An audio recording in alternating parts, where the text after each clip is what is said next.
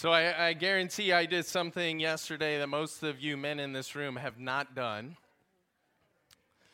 Yoga in the middle of a park with probably about 20 other women, including my wife. Any other guy, raise your hand if you've done that.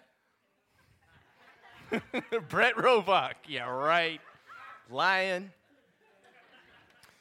So we were able to go to a Relay for Life event yesterday to support Mary's cousin who had breast cancer and has been cancer-free, celebrating a year. So it was a really special time. But they had a whole bunch of things for us to do there, including yoga.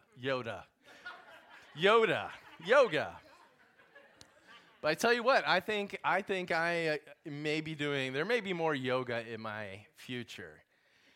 I probably will have to get a pair of yoga pants because it's a lot easier than in jeans. I'm telling you, it's got to be. I've never worn yoga pants, but I'm guessing there's a reason behind them.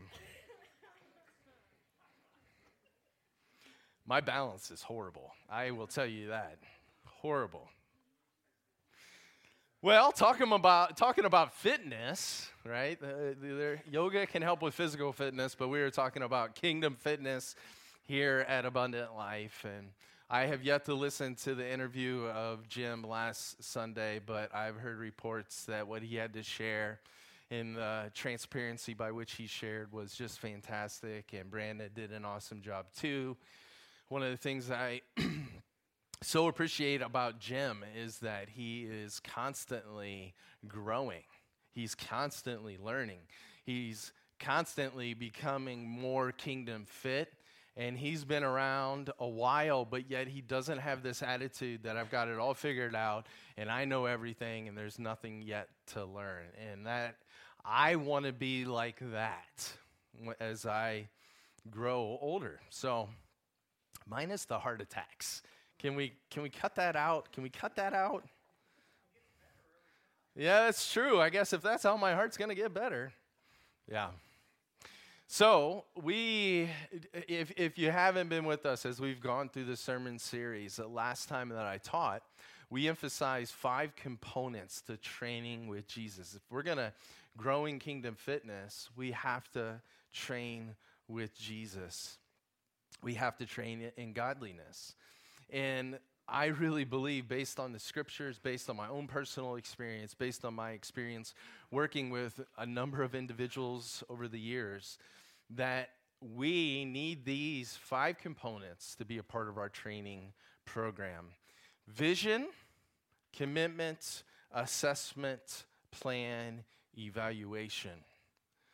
Last time that I taught, we really honed in then on the vision and commitment piece.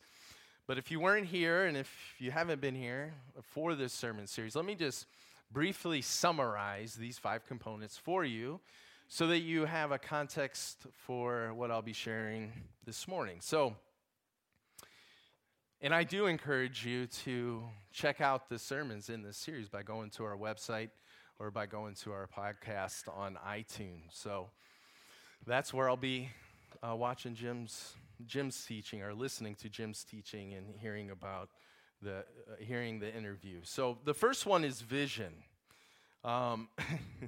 We have to have a target for our training. We have to know what we're aiming at so that we can take intelligent, strategic steps towards that target. If we don't know the target, it's hard to move towards it, right? Talked a lot more about that last time I taught. The second component is commitment. We have to commit to being with Jesus, to learn from him how to live like him, and then we have to be committed to actually doing what he reveals to us. There's got to be commitment. Without that, we're not going to grow. Jesus doesn't force us to live for him, and we don't just drift into godliness, right? It's a committed action on our part. The third component is assessment. We're going to be talking about that this morning in detail. But really, we're looking at, all right, Lord, where am I strong and where am I weak? What is the area of growth that you want to focus on in my life right now, in this season of my life? And then once we've determined that, we need a plan. And there will be teaching on this component, I think, the next Sunday. But our plan really has two objectives. The first objective, there will be no two plans that look alike, by the way, because we're all different. We're all at different points on our journey. But every plan should focus on these two objectives. The first objective is to really grow in basing our identity on who we are in Christ. We need to grow in that. We need to understand it. And then secondly, our plan should focus on training us to get rid of old habits of thinking, feeling, and acting that are not motivated by our new identity in Christ and are out of alignment with who we now are. That's what our training plan should really go after. And again, that's going to look different, right? The fifth aspect of our training with Jesus is evaluation. So once we've constructed a plan, is it working?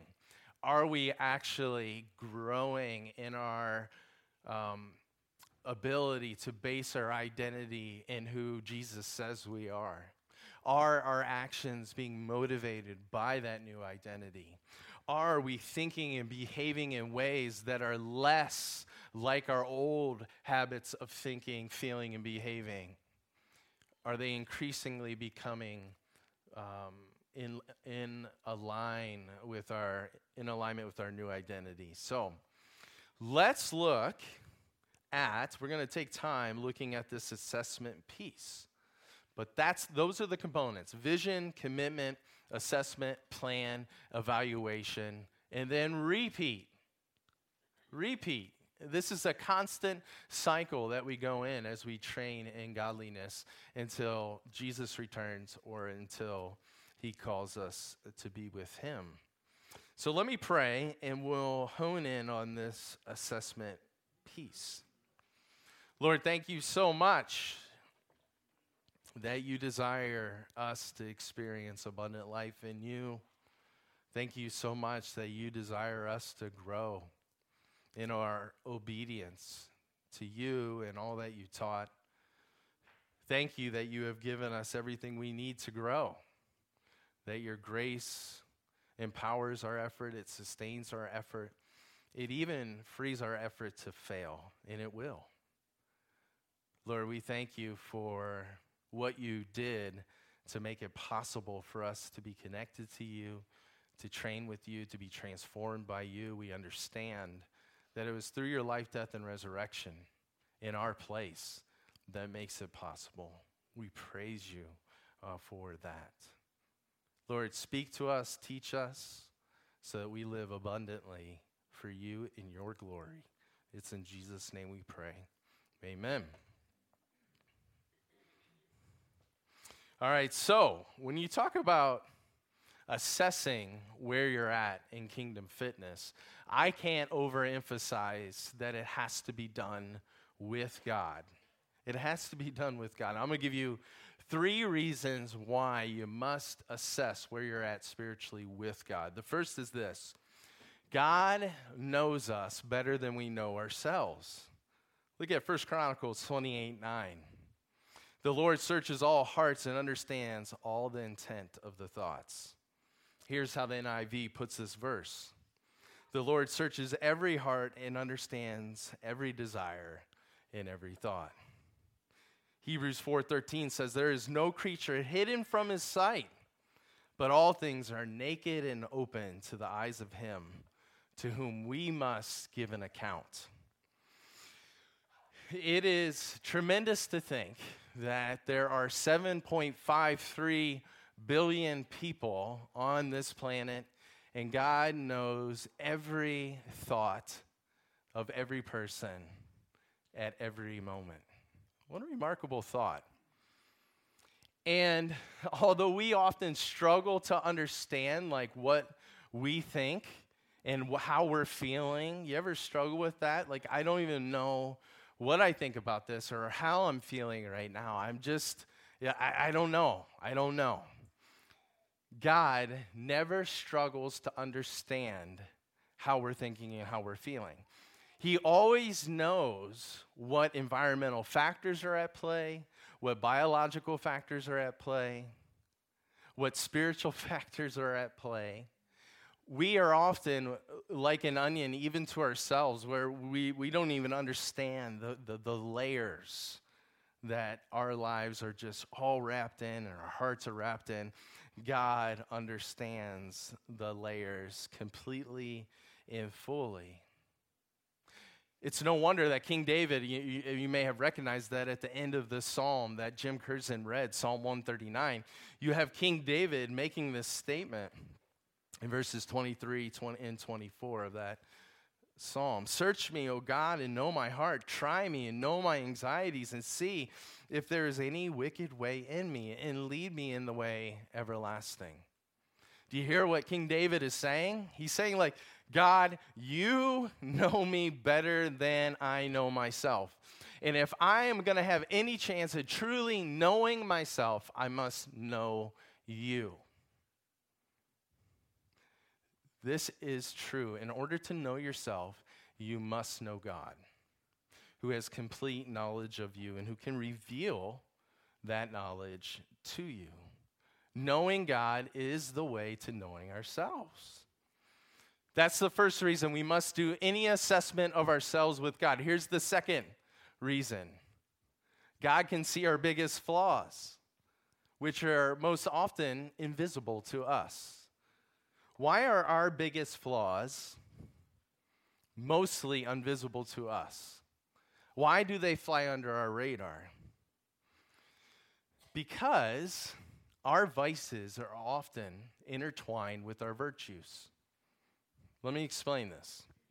So, if you're a helper and you have this natural gift to recognize people's needs and you have this natural burden to meet those needs, which is good and which is godly, and it's a gift that God has given to you, guess what your vice can be? You can feel so hyper responsible for meeting those needs that you overcommit, you overpromise, and you under-deliver. You can be anxious about seeing these needs be met. You can feel like you're God, and you can start to control things for these people you love so that everything goes the way that it should for these people. You can be so concerned as a helper with pleasing people that it's real easy for your helping to drift into this place where it's really about you. You see, our vices are wrapped up in our virtues a lot of the times, and that's why they fly under our radar. Let's say that God has given you the gift of discernment, and you naturally, on most occasions, can see right from wrong. And what you have to be careful about is this vice of being overly critical of others and holding them to expectations that are unrealistically high. You see, our vices real easy get intertwined with our virtues. And it can be disguised that in this cloak of righteousness that says, I'm just calling it like I see it, right? Or in the helper's case, it can be cloaked in this veil of righteousness that says, I'm just helping a person. I'm just caring about them. Another example would be a person that, what's the other example that I have here? Trying to think of another example. Another example would be a person that naturally has the ability to see the strong points of two different viewpoints. And they naturally just give up their preferences for the sake of others. Good and godly, right? But the vice that can attach itself to that virtue is cowardice, being a coward, right? Where you lack courage, and we talked about this morning in our Thrive class, where you lack the courage to speak the truth and you avoid conflict, but it's cloaked under the veil of righteousness that says, I'm just a peacekeeper, right? And that's a good godly thing, right?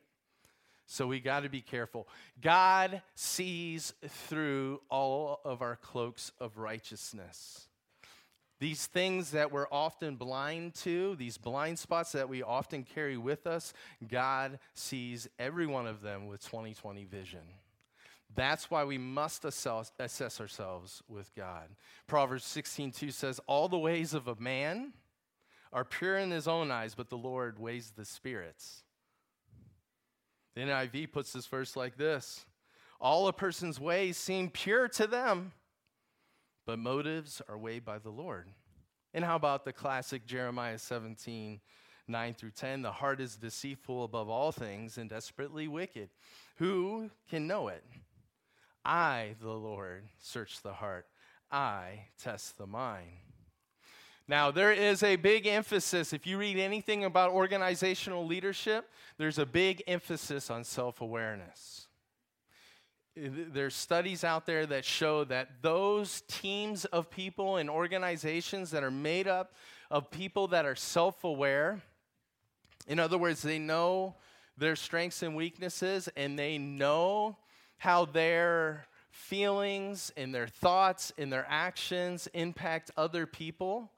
Those people that are self-aware in that way perform better than others who lack self-awareness. I don't think this surprises probably any of you. Joth is on the loose. Found mom. Hey, buddy. He is so stinking cute. But yeah, so self-awareness, right? Like it's emphasized. But here's the thing that I think that is missing from our companies and our corporate world. It's the piece they leave out, and it's the most important piece. Self-awareness is going to always be limited and in some ways distorted apart from God. Because again, we can only see ourselves clearly if we have the knowledge that God has of us. Self-awareness apart from God will always be limited. Pete Scazzero, he has written a book, The Emotionally Healthy Church, I think it is, but he has this quote in there, and this is what he has come to believe through his work as a pastor with people. The vast majority of us go to our graves without knowing who we are. Without being fully aware of it, we live someone else's life, or at least someone else's expectations for us. As a result, we end up doing violence to ourselves, our relationship with God, and ultimately others. Scazzero, he recounts where he was so focused on knowing about God, but he didn't allow God into his heart to do work on it. It was like this study mentally of God outside of him, and it got to such a horrible place in his life. He got to such a horrible place that his wife left his church that he was pastoring. They were still married. She's like, but I'm not going to be a part of this anymore. I'm out. So can you imagine that? He recounts that. Mary, don't leave this church, please. May the cry of our hearts be the same as David's. Lord, I want to be all and only for you, Jesus. Search me, know me, try me. Reveal to me where I am off base, where my blind spots are, so that I may live more fully alive to your glory and for your glory. The third reason you must assess yourself with God is this, and Brandon was speaking to this at the beginning. It will keep us from avoiding our sin or wallowing in it. You may be thinking, why on earth would I want to assess myself with God? If he is going to give me a clear vision of my weaknesses, why would I want to do this, right? Well, I'll tell you why you want to do it. It's because When you go before God and he reveals your weaknesses, you know what he simultaneously does? He reveals his grace to you. He shows you how much you have been forgiven. And he reminds you that he has given you a power by his Spirit to overcome any brokenness that is discovered as we go before God and we say, "Search me and know me." When Jim was reading Psalm 139, it reminded me of this Tim Keller quote that I love. He says this: "To be loved but not known is comforting but superficial. To be known and not loved is our greatest fear. But to be fully known and truly loved is, well, a lot like being loved by God. It's what we need more than anything." Check this out. "It liberates us from pretense, humbles us out of our self-righteousness, and fortifies us for any difficulty life can throw at us. To be loved but not known is comforting but superficial. To be known and not loved is our greatest fear. But to be fully known and truly loved, that's what God does for us as we assess ourselves with him." So the question then becomes, if we are to assess ourselves with God, and that will keep us from avoiding the junk in the trunk, so to speak, and that will keep us from then also wallowing in shame and guilt over our brokenness. How do we assess ourselves with God? How do we do that? How do we hear from God so that he can speak reality into our minds and hearts? Well, I think we have to connect to God through the channels that he speaks through. He most often speaks through, as attested to by the scriptures and your experience, I'm sure, as a Christian. The first is we have to have the habit of praying. That's there's 4 main channels that God uses to communicate to us through on a regular basis. It's prayer, it is his word, his people, and his circumstances. Let me just talk about these. First, prayer. We have to have that habit. There's a lot that could be said about prayer, but the thing that I want to emphasize this morning is the importance of attentive listening in prayer. This is what I have discovered is most often lacking from the Christians that I interact with. Attentive listening in prayer. We have our list. We have our praises. We have our things that we are grateful for. We do a lot of time talking. We spend a lot of time talking to God, but often we spend very little time stilling our hearts and really listening for his still small voice. However, we find David doing just that in Psalm 62. If you were to read that, he's waiting on God to speak to him. We see Habakkuk in chapter 2, verse 1, waiting for God to speak to him in his circumstances. We find the prophet Elijah in 1 Kings 19, listening, stilling himself to listen for the Lord, who ended up speaking to him, not through big miraculous signs, but through God's still small voice. In the New Testament, we find Jesus going to places where he can be alone with God to hear and to listen to what the Father had to speak to him. We find him praying all night long before he picked his 12 disciples. Surely Jesus wasn't just talking to God the whole time. He was listening for God the Father's direction. As we pray, the Spirit often prompts us and directs us and gives us a word or a thought that really stands out to us. And if we do not place ourselves in a posture to receive that, we are going to miss it what God wants to say to us. And so if we are going to assess ourselves with God, we have to spend time being still before him, saying, your servant is listening. Speak to me. I am here to listen. Another channel that God uses to speak to us, we see this in the scriptures as well, is he speaks to us through his word. 2 Timothy 3:16 states that all scripture is God-breathed, meaning scripture is God's very words. Words that are useful for correcting us, for training us in righteousness. Why is God's word so useful for training us in righteousness and godliness and helping us to become kingdom fit? Hebrews 4:12 tells us why.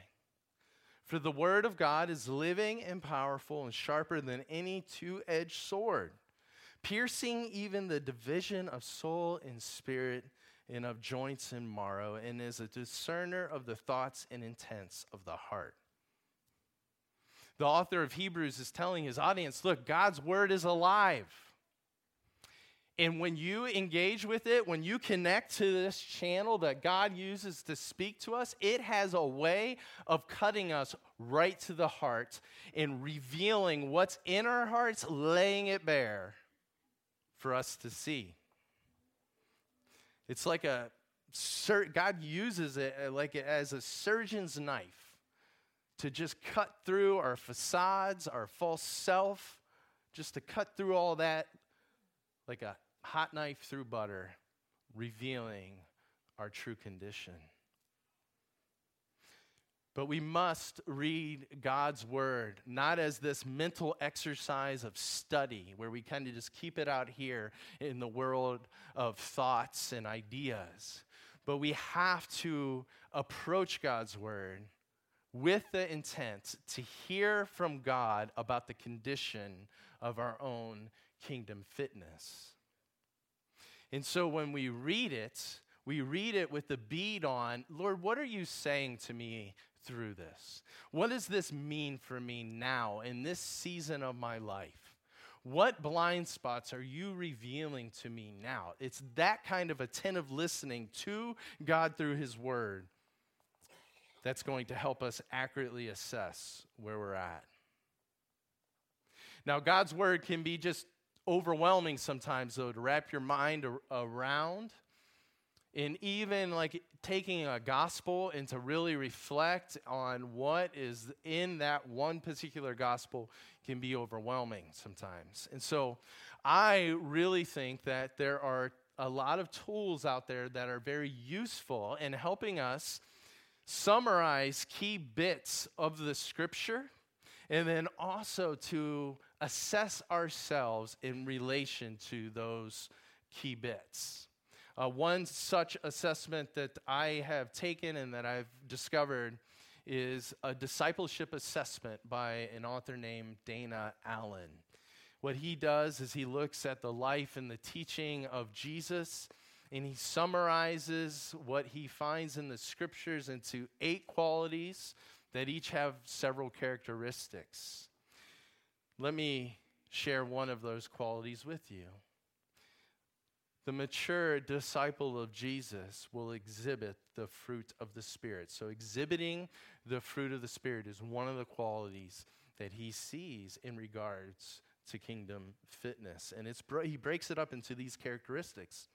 Sacrificial living, which can be defined as the extent to which the individual exhibits the sacrificial nature of Jesus toward others. Gracious living, the extent to which an individual exhibits care, humility, and compassion when interacting with others. Satisfied living is the third characteristic of exhibiting the fruit of the Spirit. The extent to which the individual is able to live a joyful, non-anxious life in the midst of all circumstances. The fourth characteristic is devoted living, the extent to which an individual remains faithful to their commitments to God, others, and themselves. Take a moment. Think about these characteristics of this quality of exhibiting the fruit of the Spirit, where are you strong and where are you weak? Sacrificial living, gracious living, satisfied living, devoted living.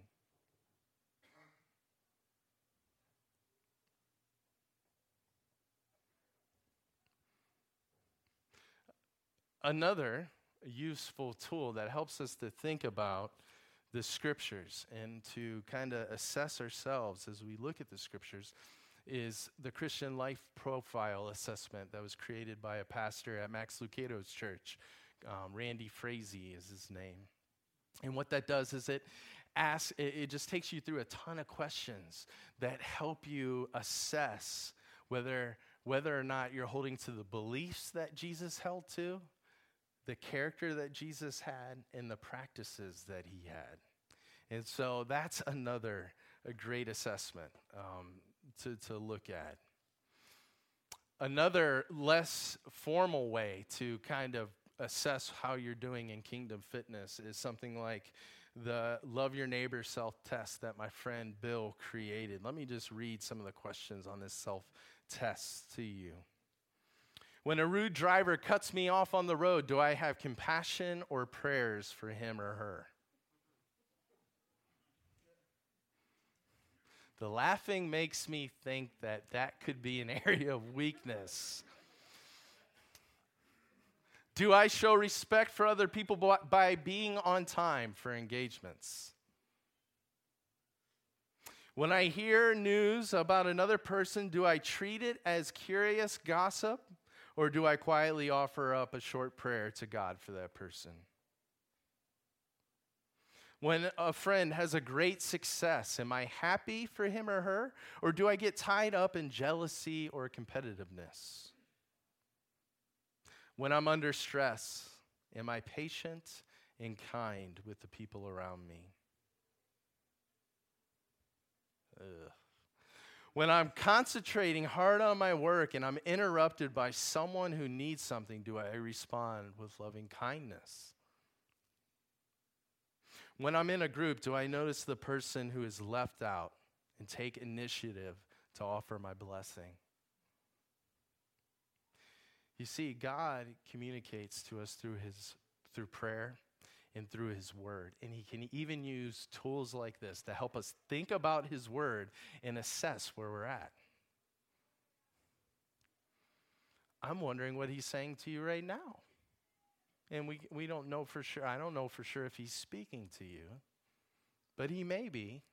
We can't force when he speaks to us and when he doesn't. He's God. He'll decide that, but often he uses this kind of thing to speak to us. Let me just mention 2 more channels very quickly, and then I'll wrap it up. God uses his people to speak into your life. It's another channel we see him frequently using in the scriptures to speak to people. Paul received instructions, the Apostle Paul, he received instructions about where to go and what to do through members of the church. He gave Timothy similar words of direction and instruction. The book of Proverbs repeatedly emphasizes the importance of seeking and obtaining wise counsel. God communicates to us through his people. How many times has God in your life had somebody, they're not even aware they're being used by God, but they speak a word into your life that just so penetrates your heart and is exactly the word that you need in that moment to keep on keeping on. God does this. A very informal way to figure out probably where you're out of shape when it comes to kingdom fitness is to turn and ask your spouse. That's probably one of the surest, quickest, most accurate ways to know how you're really doing. Ask them. They'll tell you. If we are accurately going to assess ourselves, we need to plug into this channel of other people, God's people, because they can see things we can't see. Often they see strengths in us we don't see. They see weaknesses in ourselves that we are unable to see. One of the things that I like about Randy Frazie's Christian Life Profile Assessment and Dana Allen's Discipleship Assessment is it includes the people that are closest to you. They actually complete the assessment thinking about you so that you get that wisdom that comes from godly counsel. If you want to know more about Dana Allen's assessment, I got an information sheet on the information table. I think Bill's Love Your Neighbor self-test is on the information table as well. And then lastly and finally, God speaks to us through our circumstances. Through life circumstances, most often difficult life circumstances. 1 Peter 1, 6 through 7 speaks to this fact that difficult life circumstances have a way of really showing us what's in our hearts. They have a way of truly revealing the status and the state of our faith. And so sometimes we can discern where God wants us to grow simply by paying attention to our life circumstances and how we're responding to them. Where and why are you feeling anxious? When and why are you so ticked off and angry? When and why are you just down in the dumps? When we ask those questions, often God reveals things to us as we go before him and ask those questions. Here's my challenge to you. It's October. It's the end of October, right? We're going to be starting the year of 2020 in just a couple months. What if you spent the next couple months discerning what is that area of growth for you that God wants to work on in 2020? And I really encourage you to only select one area, 2 tops, because what I have found is that if we focus on more than that, it just doesn't go very well. It's like we only have the capacity to work on one thing at a time. I encourage you to consider that. And think about this thought. What if with each year that passes by in your life, you, through God's grace, and of course with his power, uproot an area of sin and weakness in your life? What if just each year you saw one of those things uprooted from your life? How amazing would that be? Oh, the abundance that you would experience. Oh, the way your life would point to God's glory and power. And so I encourage you over the next couple months and as we continue through this sermon series to be plugging into these channels of prayer, the word, God's people, in your life circumstances. Attentively listening to what God is revealing to you as you assess your kingdom fitness with the God who loves you so much. Let's pray.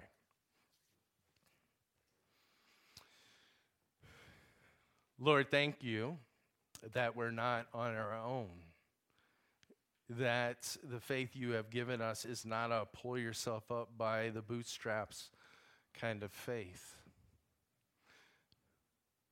that you empower us with your grace for the effort that we need to put forth. And as we do this with you, you reveal to us where we're weak and where you want to grow us.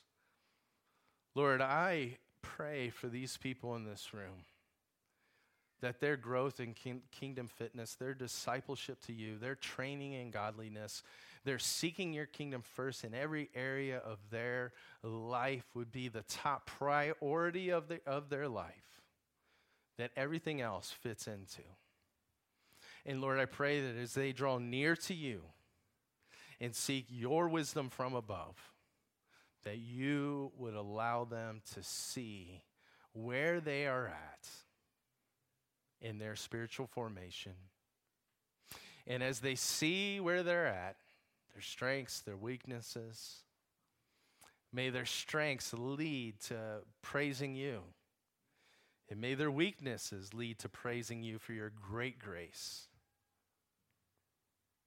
But may they also commit to partnering with you to see those weaknesses and those besetting sins overcome. It's in Jesus' name we pray. Amen.